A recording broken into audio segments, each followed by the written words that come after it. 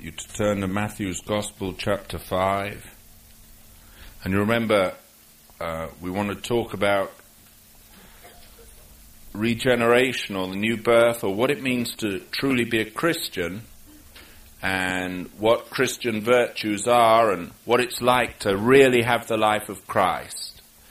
And I want to spend this morning just considering one aspect of truth, and that is, blessed are the poor in spirit. And you know, Christ said, blessed are the poor in spirit, for theirs is the kingdom of heaven.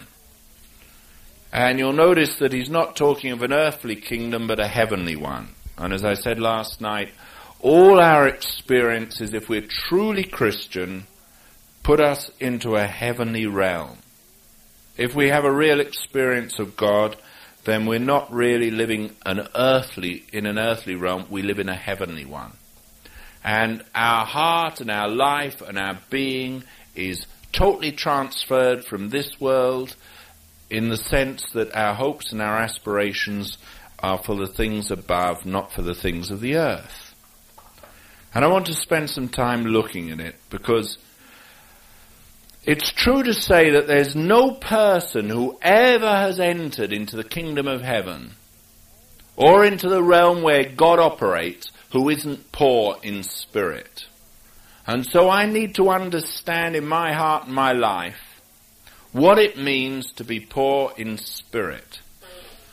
Then I can see whether truly I have the real experience that God expects, the experience that will bring me in to that kingdom.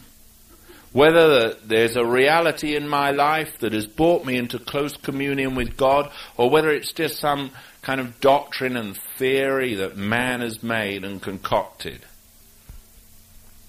You know, it's a characteristic of the kingdom of heaven that everyone that's there is poor in spirit. You can't fill something until it's empty.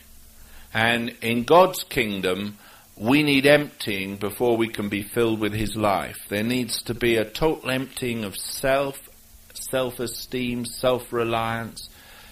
In fact, all that we are needs emptying. We need God to deal with our inward being. And it's important to understand that you cannot be filled until you are emptied. You can't fill a new bottle of wine if there's old wine in it. You can't put new wine in that bottle while there's old wine there. You can't fill something that's already got something in. And so, in the principles of God, the first thing we need to see is the poor in spirit. It's put first in the Beatitudes. In chapter 5, we read, and seeing the multitude, he went up, in verse 1, into a mountain. And when he was set, his disciples came unto him, and he opened his mouth and taught them, saying, blessed are the poor in spirit, for theirs is the kingdom of heaven. Blessed are they that mourn, for they shall be comforted. Blessed are the meek, for they shall inherit the earth. Blessed are they which do hunger and thirst after righteousness, for they shall be filled. Blessed are the merciful, for they shall obtain mercy. Blessed are the pure in heart, for they shall see God. Blessed are the peacemakers, for they shall be called the children of God. Blessed are they which are persecuted for righteousness' sake, for theirs is the kingdom of heaven. Blessed are ye when men shall revile you and persecute you, and say all manner of evil against you falsely for my sake. Rejoice and be exceeding glad, for great is your reward in heaven. For so persecuted they the prophets which were before you. You are the salt of the earth, but if the salt have lost his savour, wherewith shall it be salted? It is thenceforth good for nothing, but to be cast out, and to be trodden under foot of men. And so, as I said last night, one of the things we need to understand is it's not one of the attributes of this scripture that I need. It's the whole. It's talking about a personality, the person, the Spirit of God. And it's no good believing, oh, well, I've got one or two of these things. I either have all or there's something wrong. And it's not talking about natural attributes, as we said last night. It's talking about spiritual graces. And that's why Christ begins with the first one, blessed are the poor in spirit.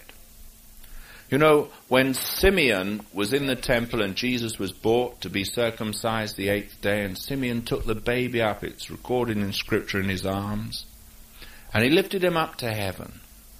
And one of the things he prophesied was, this child is set for the falling and rising again of many.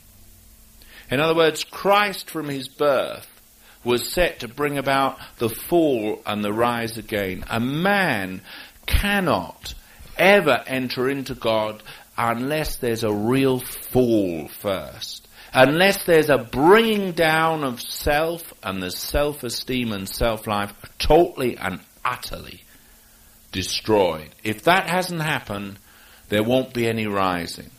And right from his birth, it was said that he was coming to bring the fall and the rising again. Now the question is, are you poor in spirit? Has God ever brought you to poverty inside, to a realization of your need? For if he hasn't, you have not yet even begun in the Christian life. You are not a Christian just because you believe a set of doctrines. You're not a Christian because you have certain ideas. You're only a Christian if God has worked a work of grace and brought you to new birth. In fact, you're hell-bound. You're bound for a Christless eternity unless God has worked a work of grace by his sovereign Spirit and set you free. You have no hope. And it's an awful thing that there are many, many people who claim revelation of Scripture, who claim that they know God, that they claim they know all sorts of things, who have never had an experience of God and have never come to poverty of spirit.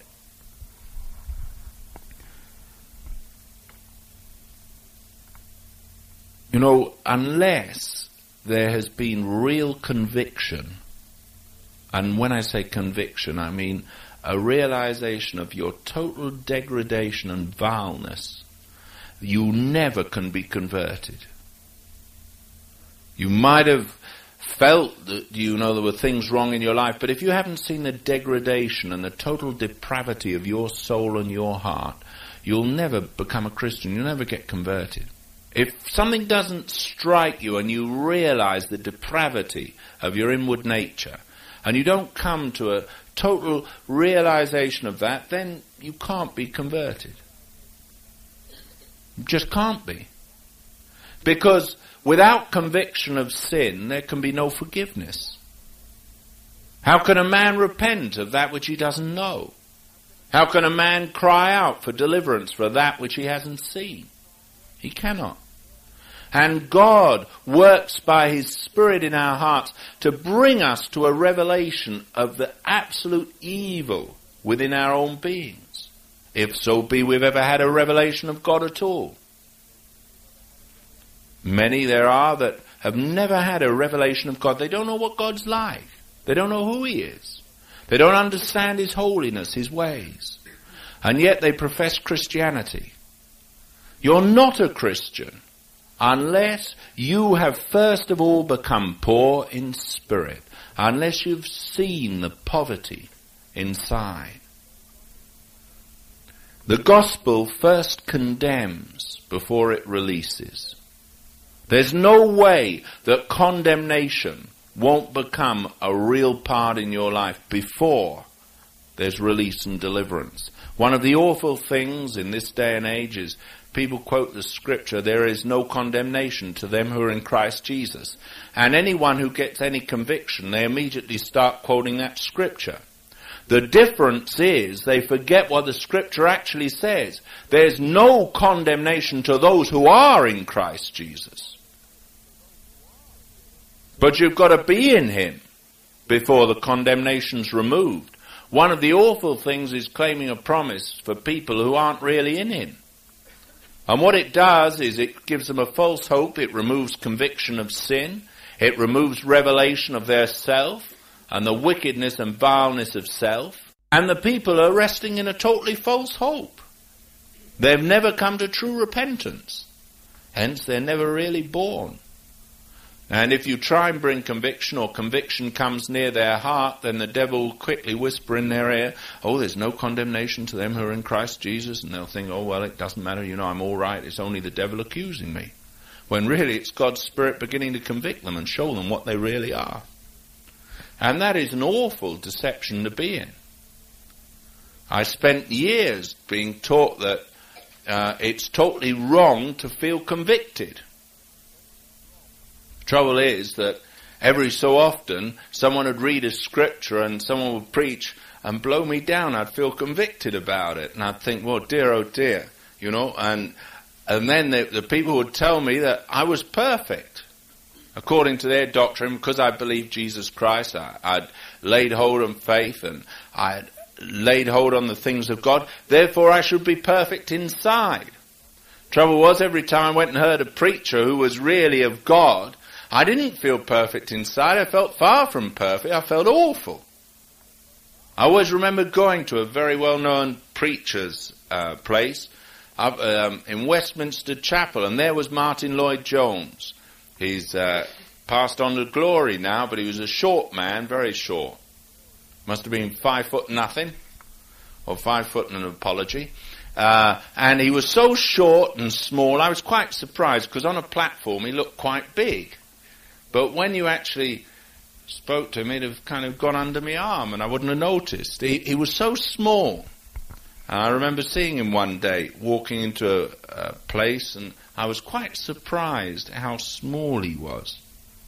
Anyway, he was a preacher, and he was preaching away one day, and I went to this I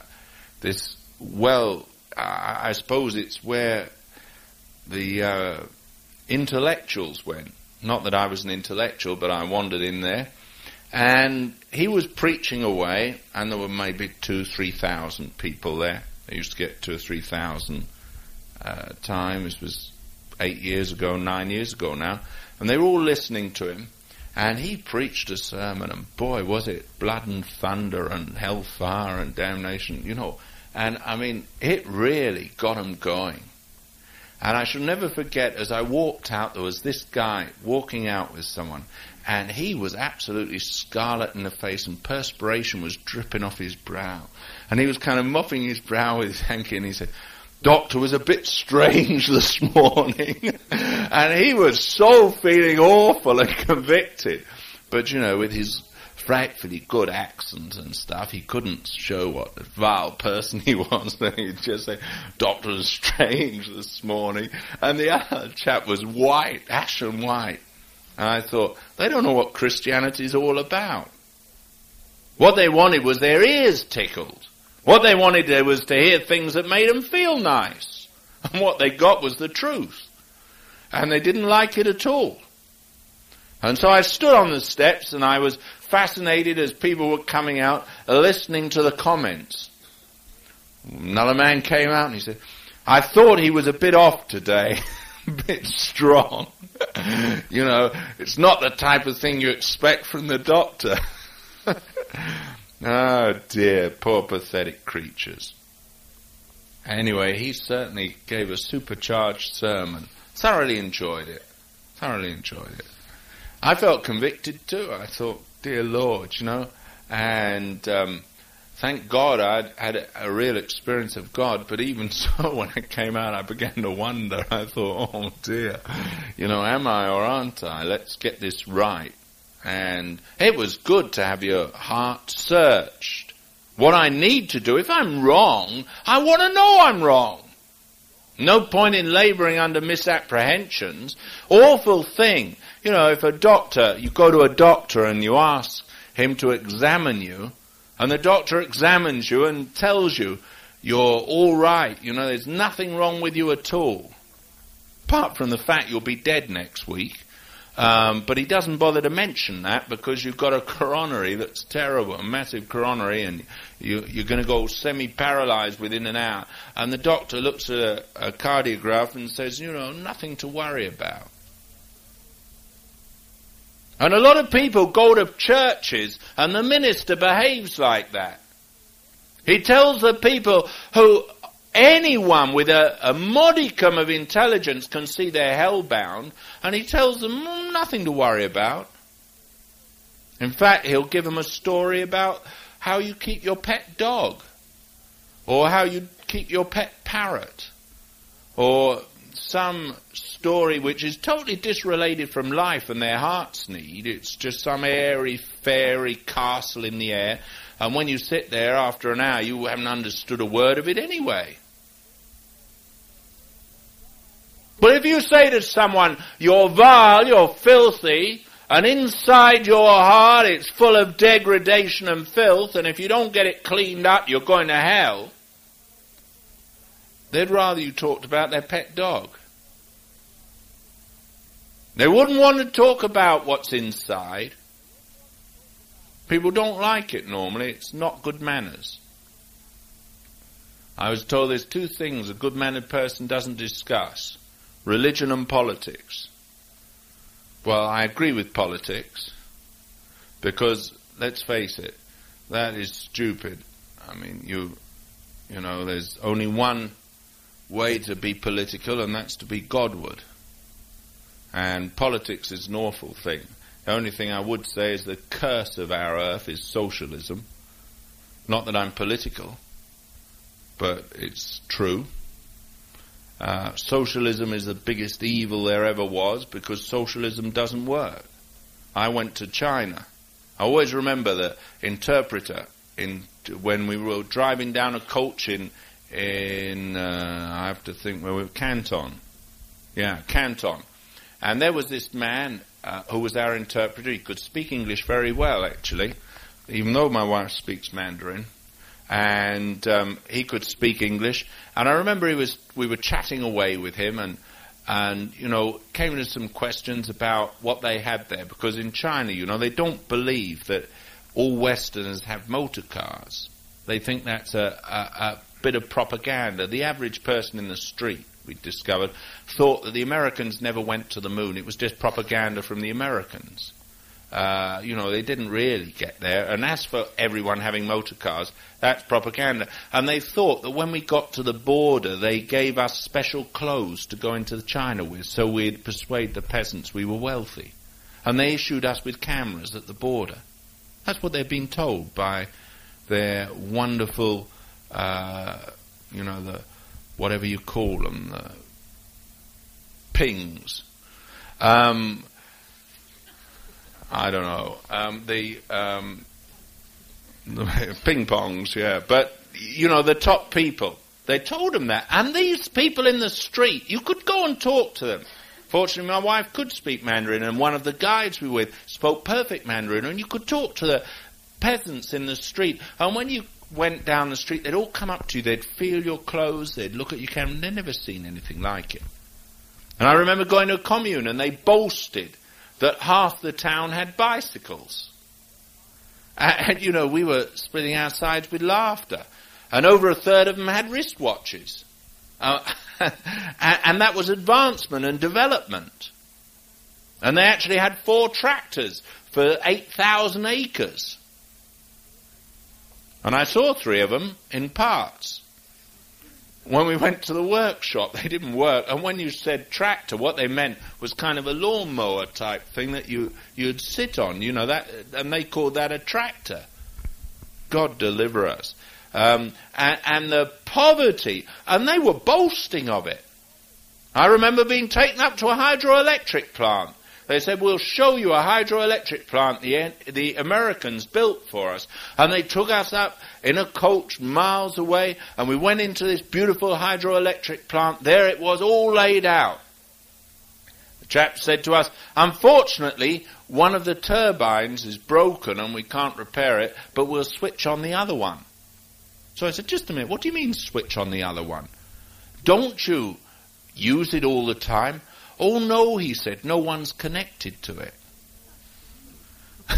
So they had a hydroelectric plant and they turned it on and it worked. They showed us how much electricity it would produce. No one was connected to it. It didn't go anywhere, but it was there. In fact, the Americans had spent $2 million building the wretched thing. You'd think that someone would have had the modicum of intelligence to say, just a minute, if you have electricity, don't you need to use it for something? Not then, they just turned it on, showed us it, and then turned it off quick. Didn't want to burn it out because there's no use for it. And I suppose they wait for the next tourist there. And there was a chap there. His job was to turn it on when the tourists came. And then to turn it off. Such is China. Great advancement. And then we said to this, we were driving down the road, we said to this man in the culture, we said, well, who has televisions in China? VIPs. Who has motor cars? Well, no one's allowed a motor car. You only have taxis, and only the VIPs ride in them. And VIPs, if they're top VIPs, have their own chauffeur-driven car.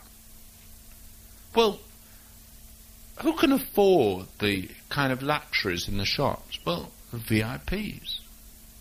Well, who actually, has carpets and all the luxuries we can see, the lovely silks that we see? Well, the VIPs. We went to a pottery plant and there they were making ceramics, the beautiful ceramics the Chinese make, Ming vases to sell to the Westerners. That's 1,000 years old. They were making them there. And there they were, doing it all, the Ming vases, because they, Mao Zedong had got them all destroyed, in the Cultural Revolution. So now they're making, Ming vases. And we asked, well, what are they for? They said, for export to the Western culture, to the bourgeois. Well, doesn't anyone in China have them? Oh, yes, the VIPs. And we went round from place to place and we discovered the only people that had anything of any value were VIPs. And so in the end, obviously, the question has to come. And it came, sure enough. We asked the interpreter, what do you want to be? What's your ambition? A VIP. I mean, that's all he wanted to be. Everyone was equal. Except the VIPs. And they were very equal.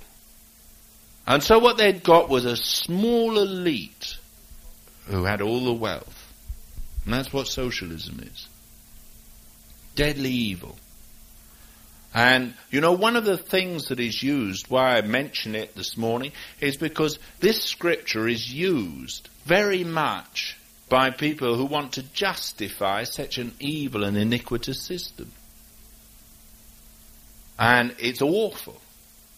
I believe that everyone deserves reward for how hard they work, for their natural endowments, and, you reward people according to their value in society. And some people are more valuable than others. And we have to appreciate that. Not everyone's equal. You were born, some were born men, and some were born women, or male and female, should I say. Now, there's certain things a woman can do that, thank God, a man can never do.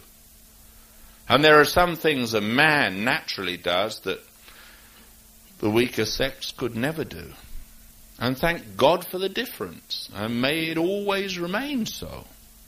I don't want to be a woman. I have no desire to be a woman. I don't want to do what a woman does. And thank God I married a woman who doesn't want to do what I do. She keeps her place, and that's quite correct. I believe in it. I think it's most awful thing where you get a changing of the roles. God deliver us from it. The woman's, she's divinely equipped to have children and to have a family and to keep the home. And the man's equipped to go out and earn the bread and butter. And that's the way it is. And that's the way it should remain. And woman needs to know her place, and man needs to know his place. And that's the end of it. You say, well, isn't that male chauvinism? No, it's God's plan.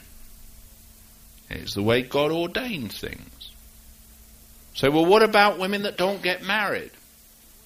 Well, then they can go out and they can, by the grace of God, learn to work and to live and to be happy, but they don't try and usurp a man's place. When woman's in charge, you always get chaos. And that's the truth. Terrible thing. And what we have to understand is it's not talking about that kind of mamby-pamby socialism and humanism, trying to make everyone equal. This isn't what poor in spirit means. Poor in spirit means a spiritual attribute. And we have to understand that what it is man's attitude towards himself.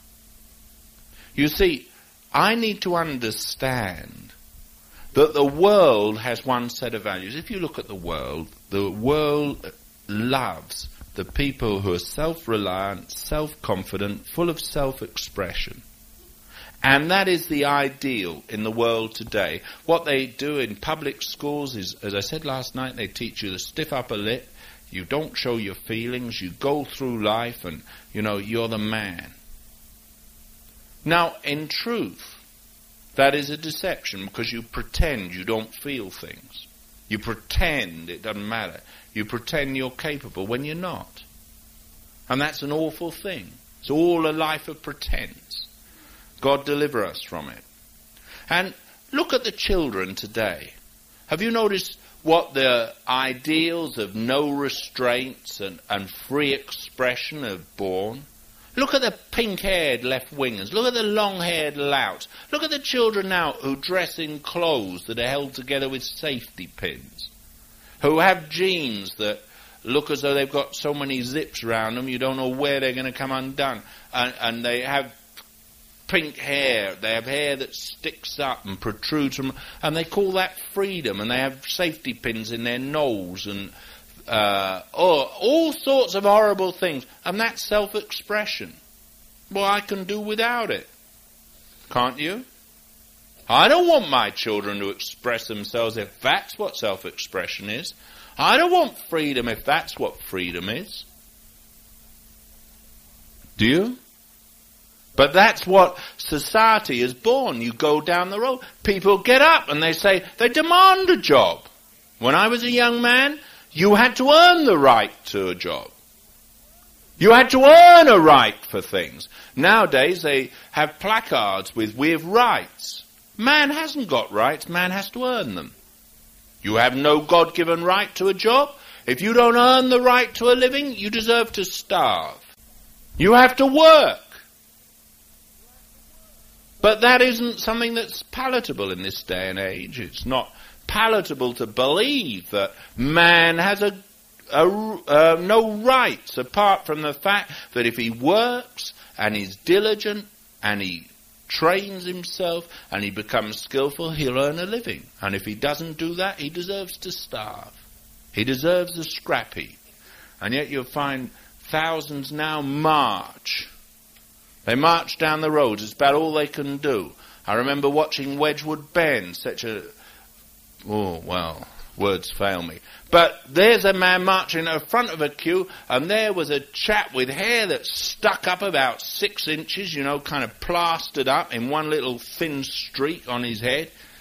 And he was complaining. He had tattoos in his ears and pin through his nose, and he was complaining that no one would employ him. And he said he had a right to a job. Well, could you imagine walking into a shop and seeing that monstrosity about to serve you? Would you go and ask him for anything? The only thing you'd expect was woo out of him. It's farcical, but that is what self-reliance has brought.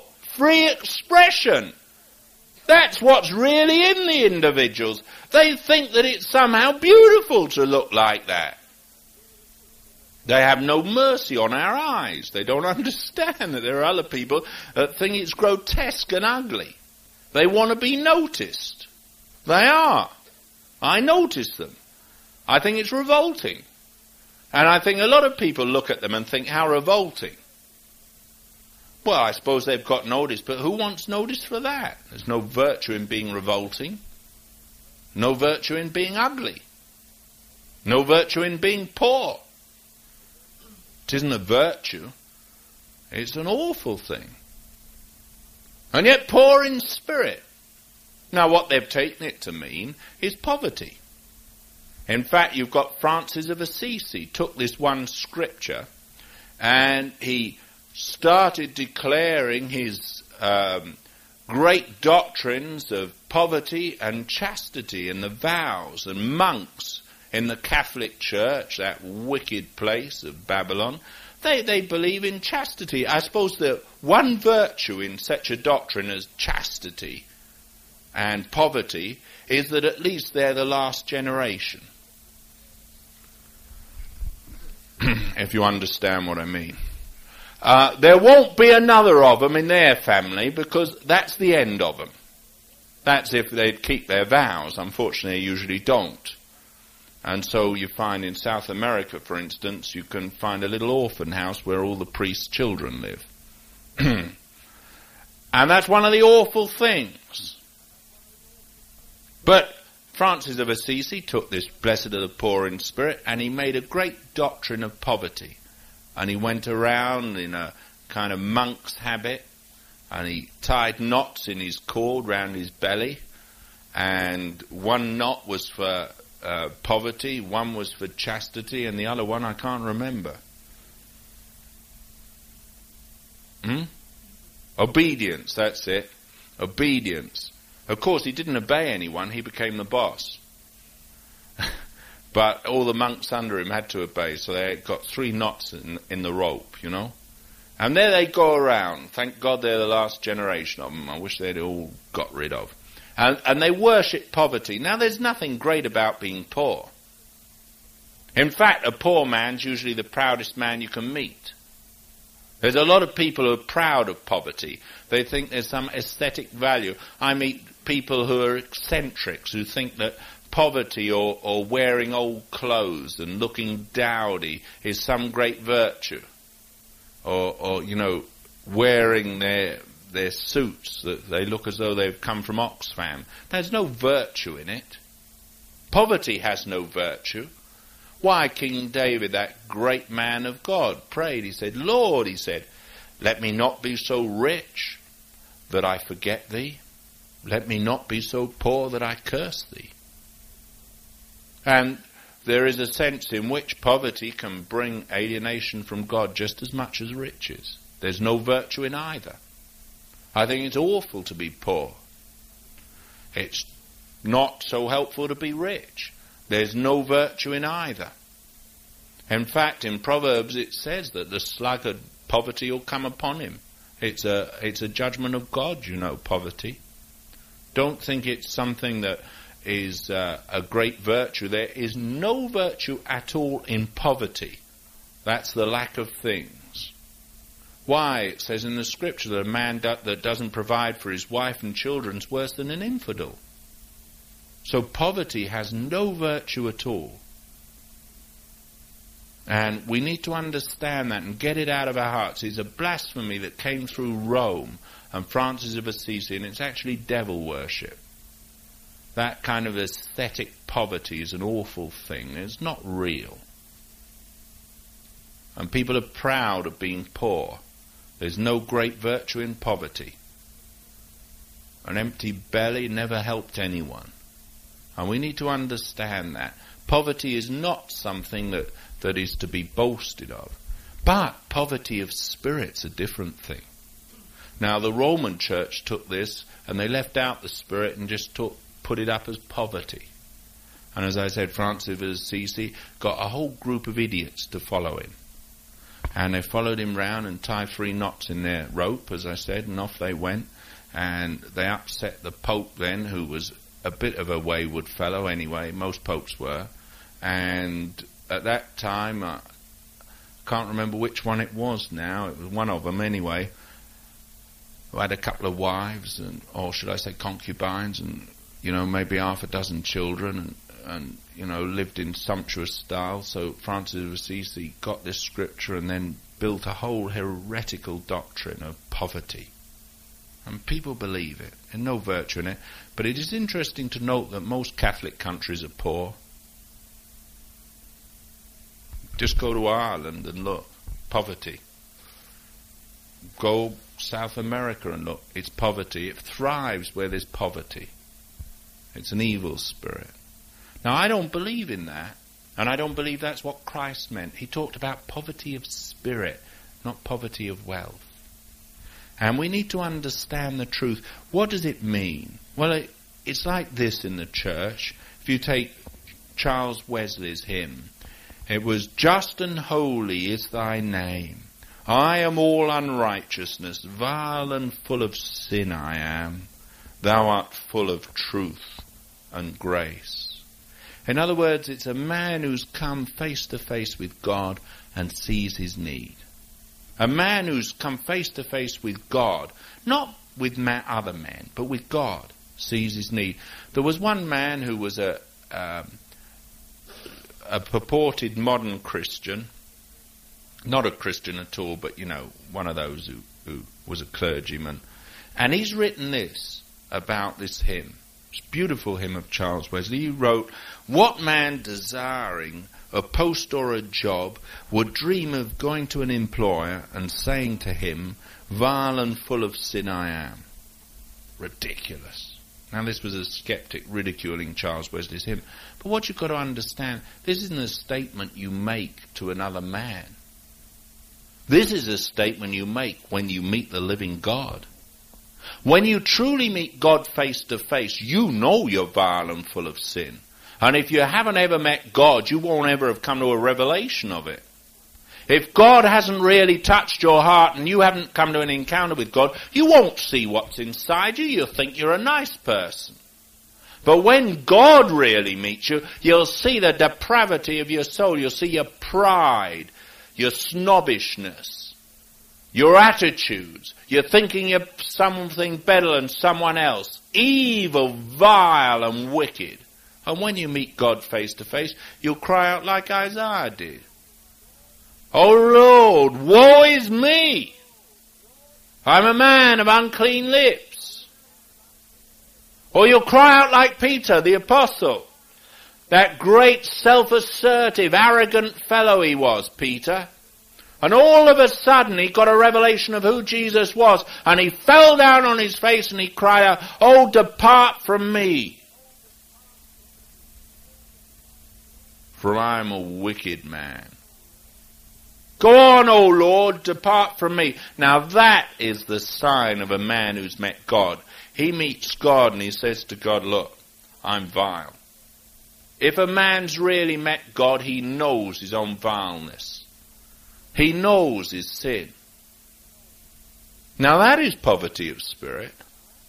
That's when a man sees that everything in him that even proffers to be good is evil. Every virtue, human virtue that the world considers something, is evil, because it's of the spirit of the world. A man who's met God knows the absolute twisted, perverted nature that's really inside. And they cry out, "Oh God, depart from me." Now that is poverty of spirit in God's sense of it. My question to you, and I'm addressing you personally, is have you ever got there? Have you ever seen that in your own heart and life?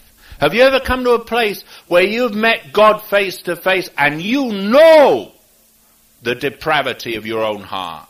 You know what's inside, and you hate it and you loathe it, and you cry out, "Oh God, deliver me from it."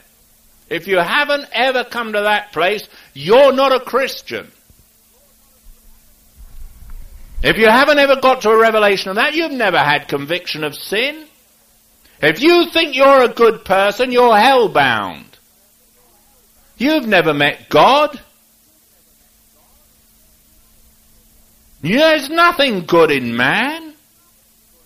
And until you've been absolutely stripped of any hope of self, of any hope of self-reliance or being able to do anything, until that's been torn away from your soul, you're rich in spirit. Until you see the depravity of self, you're rich. But when you see the depravity, you come to poverty. You suddenly come to a revelation, there's nothing I can do, there's nothing I can say, there's no determination I can make, there's no way I can change myself, there's vileness from top to bottom in my soul. God, deliver me. Now that is a man who's had a revelation of God. You'll find it right throughout the Old Testament. Time after time, a man meets God. Angel comes and appears to Daniel, and he says, I fell as one dead. There remain no strength in me. That's poverty of spirit. When you meet God, there's no hope. There's nothing you can plead. There's nothing you can say. You just know your vileness. And you know if God doesn't have mercy and change you, you're lost. Now, if you haven't had that revelation, you're not a Christian. Blessed are the poor in spirit. Have you ever got that poor? Have you ever seen the poverty? Well, if you haven't got there, as I say, there's been no real conversion in your life. There cannot be. Poor in spirit. Why, I meet some people who think they're so wonderful, it's awful. I meet people who have got such a high idea of themselves and boast so much, and you can see the pride exuding from every pore. They've got such a high ideal. They're not poor in spirit, they're hell-bound. No work of God has ever reached them or touched them. Blessed, said Jesus, are the poor in spirit, for theirs is the kingdom. Why, the people who truly met Christ and met God are the ones or those who know they're so unworthy and they're so far removed that they deserve hell. And they wonder that God could ever be merciful to them. They're the people that God meets. Now, I don't mean the Uriah Heep type. Don't think that, have you ever heard of Uriah Heep? You know, the man who went about, said, I'm your humble and obedient servant. I humbly ask you this, I humbly do that, I humbly crave your pardon. That's not poor in spirit, that's just an awful thing. You meet people who are tops in humility, who are ever so humble. You also meet the people who think that outside of, to be humble and to be poor in spirit, you have to be weak. Peter was still courageous. His personality wasn't dramatically changed. Peter was Peter. Before he met Christ, he was Peter, that self-asserted man, courageous, bold, but relying on self. After he met Christ, he was courageous, bold, but he knew in himself he was a total failure, and he relied on Christ's strength. But the courage was still there, the boldness was still there. He didn't become a weak, spineless individual. I'm not talking about that. God deliver us from that idea. A man who's met God knows there's nothing in him that's good. He doesn't rely on himself anymore. He relies on God, but he still has courage. He still has boldness. He'll speak what he believes and is prepared to die for it. He'll stand up and defy all of the world. He doesn't care. People don't like what I preach. Go somewhere else. Don't like what I stand for? That's it. I still stand for it. I don't care. For it's what God speaks. You say, well, surely you shouldn't have that attitude. Christians got that attitude. He's stopped relying on self. You can't build a church. Christ builds a church. You can't convert a man by persuasion or argument. Christ causes them to be converted. There's some that will walk in the building and God will meet them. There's others who walk in the building and come for years and God won't touch them. And they'll go to hell. Can I do anything about it? Not at all. God does it. He's sovereign. What I can do is faithfully proclaim the word of God, and if God so chooses by his grace to save some, well, hallelujah. It's the foolishness of preaching. It's a stupid method that God has chosen in man's eyes. But it works. I don't know who will be converted and who won't. As I said, Spurgeon said if you had a yellow stripe down the back, he'd go round lifting your shirt and looking to see whether you had the yellow stripe for those that are going to be converted. As you haven't got that, you preach whomsoever will may come, and those that will do. And that's the way it is. Blessed are the poor in spirit. Now understand, it's not reality. It's not something you do. You don't suppress your feelings. There's a lot of people who think to become poor in spirit, and they hold up this, Matthew chapter 5, the Beatitudes, is something that you aspire to. I want to tell you, there's no way of becoming poor in spirit if God doesn't show you your poverty. If God doesn't show you how vile you are, there's no good getting down and thinking, oh, I'm vile, I'm terrible. Oh, I should feel vile and terrible, so I do feel vile and terrible. Or someone comes to you and says, the scripture says all have sinned and all have come short of the glory of God. You're one of those all, and you say, oh yes, I'm one of those all. Oh, I'm terrible. There's people who'll come along to you and say, oh, I'm a terrible person. They don't really believe it. What they want you to say is, no, you're not. And if you say, I agree, you're far worse than you realise. What do you mean? I've had people say that to me. One woman came to me, she said, I'm terrible. I don't know how Christ saved me. I said, my dear, you don't know just how terrible you are. You're awful. What do you mean? What do you mean? You're being insulting. And 2 minutes before, she was telling me she was horrible. I agreed with her and merely stressed it. And she really got angry with me. I got a tirade out of her mouth which showed she was even more terrible than I thought. But this time she was explaining to me she wasn't terrible at all. I'd misunderstood her. She wasn't that bad. And there's a lot of people like that. They're tops in humility. Oh, I'm terrible, no one loves me. I can't You tell them, yes, you are. What do you mean? What do you mean? How can you say such a thing? I mean, okay, I've got my problems. Everyone's got their problems. And they don't really have a low estimation of themselves. It's really quite high. People come to me and say, you don't understand my past life. It's been so terrible, it's so difficult. No one understands. And you start agreeing with them. And then suddenly they become all defensive. Well, I'm not that bad. So-and-so's worse than me. I never did so-and-so. I've never done this. I didn't do that.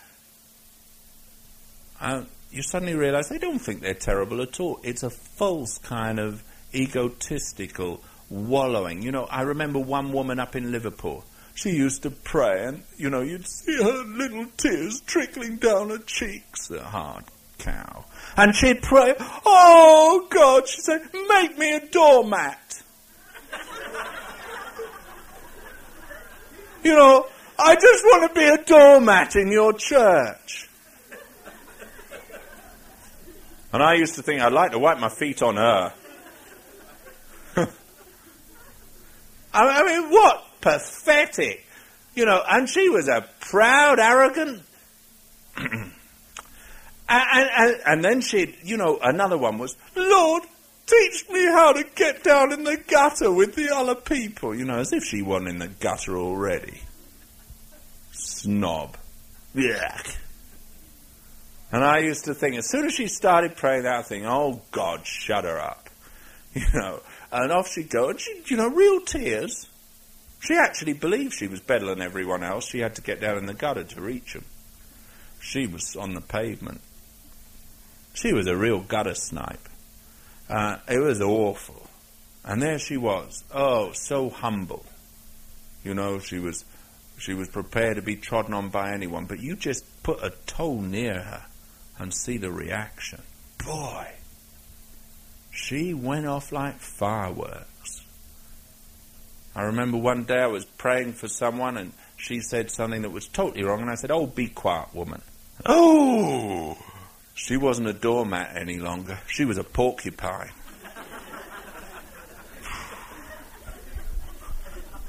I tell you, every little bit of it went boing. A skunk as well. She left a dirty smell. She walked around as though she got a wrong smell under her nose. Have you met people like that, They look as though they've got smell. Kind of their nose in the air. They think they're something. God deliver us from them. They're too good to be on the earth. She was like that. Awful. Boy, you should have seen her rise. I tell you couldn't wipe your feet on her. Still, you always learn. That's the joy of being a minister. You see the funniest things. You do. You see people like that. They are, well, and you hear people pray. Martin Lloyd-Jones records in one of his books how he went up to preach in a church, and this elder kind of came to meet him, deacon rather, came to meet him at the station. And there's Martin Lloyd-Jones. He hasn't met this man before. And he gets off the train and he's got a case with him with his clothes in, he's going to stay overnight. And this man literally tears the case out of his hands, humble man. Wants to carry his case forward. And then walking down the station he says, he introduced himself, so I'm brother so-and-so. Said, you have to understand, I'm a no one in the church. I'm a nobody. Just a deacon, I'm a nobody. I don't do anything. I just carry the minister's cases when they come to visit and put them up. I'm a nobody. And Martin Lloyd-Jones commented, now, a nobody doesn't need to tell you. To tell you they're nobody makes them somebody. They're a nobody. Now, that's something. But a nobody doesn't need to tell you he's nobody. Because he knows he's nobody, so he doesn't try to become somebody by telling you he's nobody. He's got no pretensions. He's just what he is. Nobody. And the person who tells you he's tops in humility, you always get suspicious of. At least I do. Someone comes along, well, I'm nothing really. You know that if you agree with them, boy, are they going to get a bit irritated with you. So Martin Lloyd-Jones records this man, he was quite a proud fellow, really. When he got to know him, he realized this nobody liked to run everything. There's a lot of nobodies like that, they're ever so humble. But Christ speaks of the poor in spirit, the people who really see themselves as they are, that know they're not worthy. They're the people that God chooses. The people that run, they're the people that God chooses. Do you know, in the church today, there's so many people trying to be ministers, so many people want to be preachers, so many people looking after gifts. But the person who's come to poverty of spirit, he's fleeing from it. The person who's come to true poverty and is poor in spirit, he just doesn't care about those things. May God begin to move in our hearts and show us what it means to be blessed, to be poor. To come off the pride and self-esteem, to come off the false things and see only a revelation of yourself from God's Spirit can make poverty real in you. I love a man who's truly poor.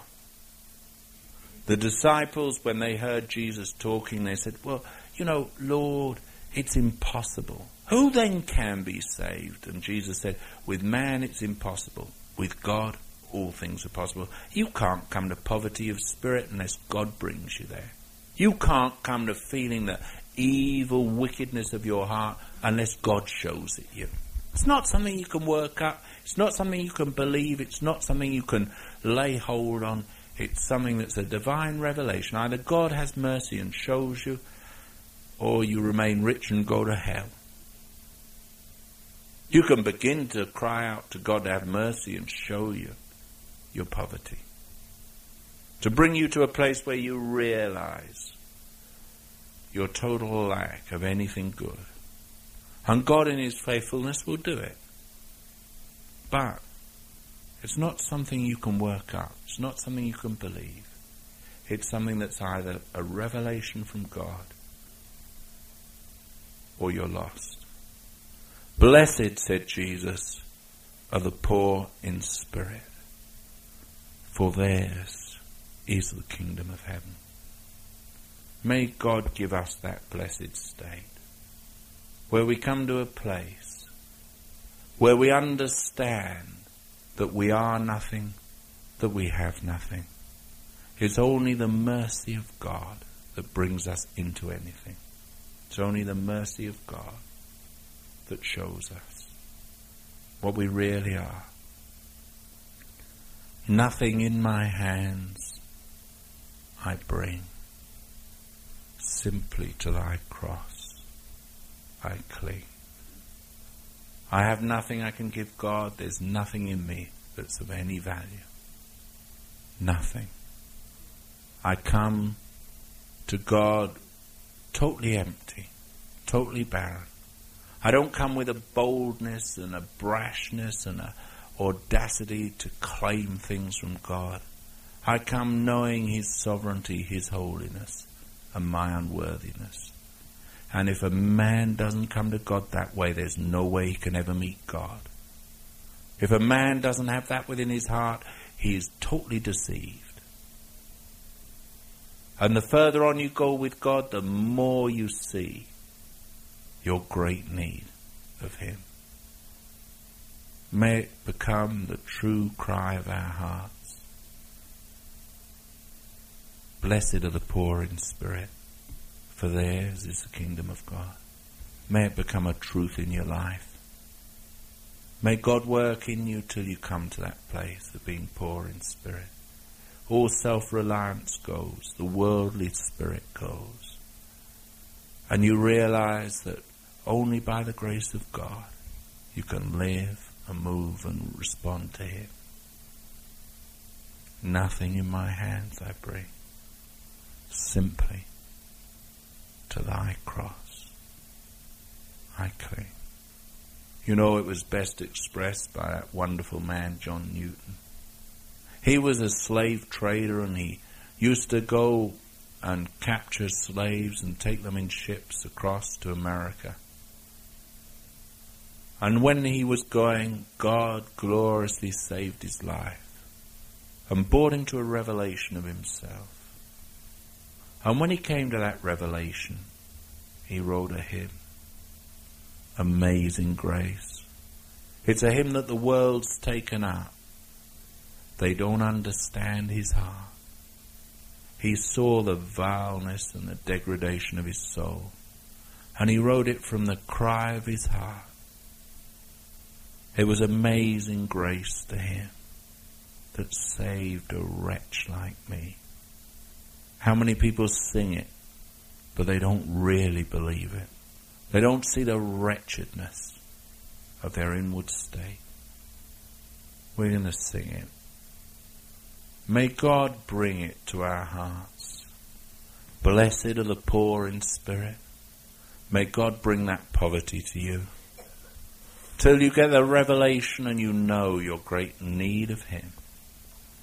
Amazing grace. How sweet the sound that saved a wretch like me. I once was lost, but now am found. Was blind, but now I see. 'Twas grace that taught my heart to fear, and grace my fears relieved. How precious did that grace appear, the hour I first believed. When a man comes to faith, when a man comes to a revelation of the wretchedness of his estate, then he sees the grace of God in Jesus Christ that saves. Jesus sat on the mountain and he spoke to the multitudes. The first thing he said, blessed are the poor in spirit. What an awful thing that there's so few that have realized that blessed state. Newton knew it. Yes, when this heart and flesh shall fail, and mortal life shall cease, I shall possess within the veil a life of joy and peace. Let's stand and sing it, shall we?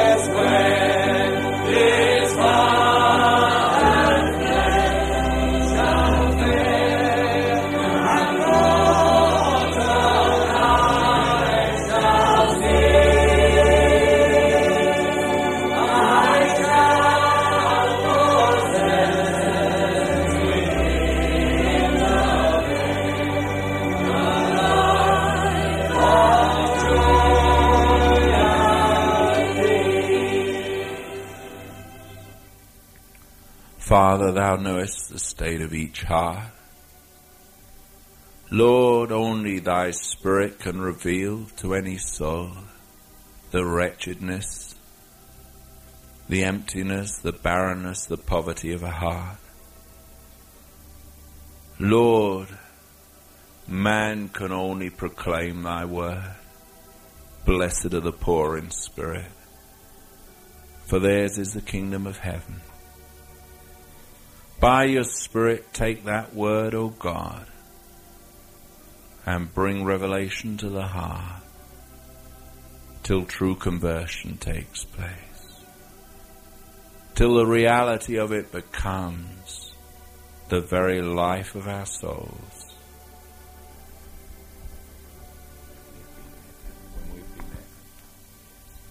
When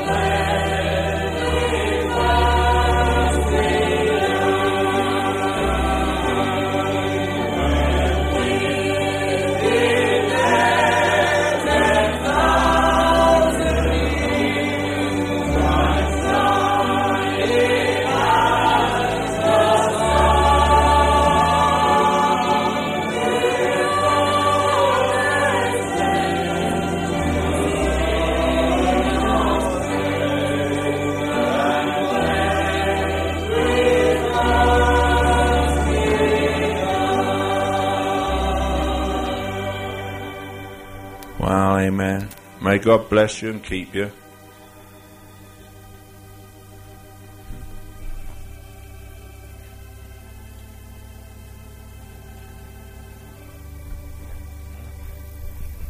I just wanted to say that it's 2 years ago today that God showed me my need of Him, and that hymn says everything. Sorry, Jackie. That hymn says everything. It does too. But you know, for some people it's 10 years, for some people it's 5 years, for some people it hasn't been yet. And that's the tragedy. May God apply the word to the heart and the life. God bless you and keep you all, and God willing, see you next week.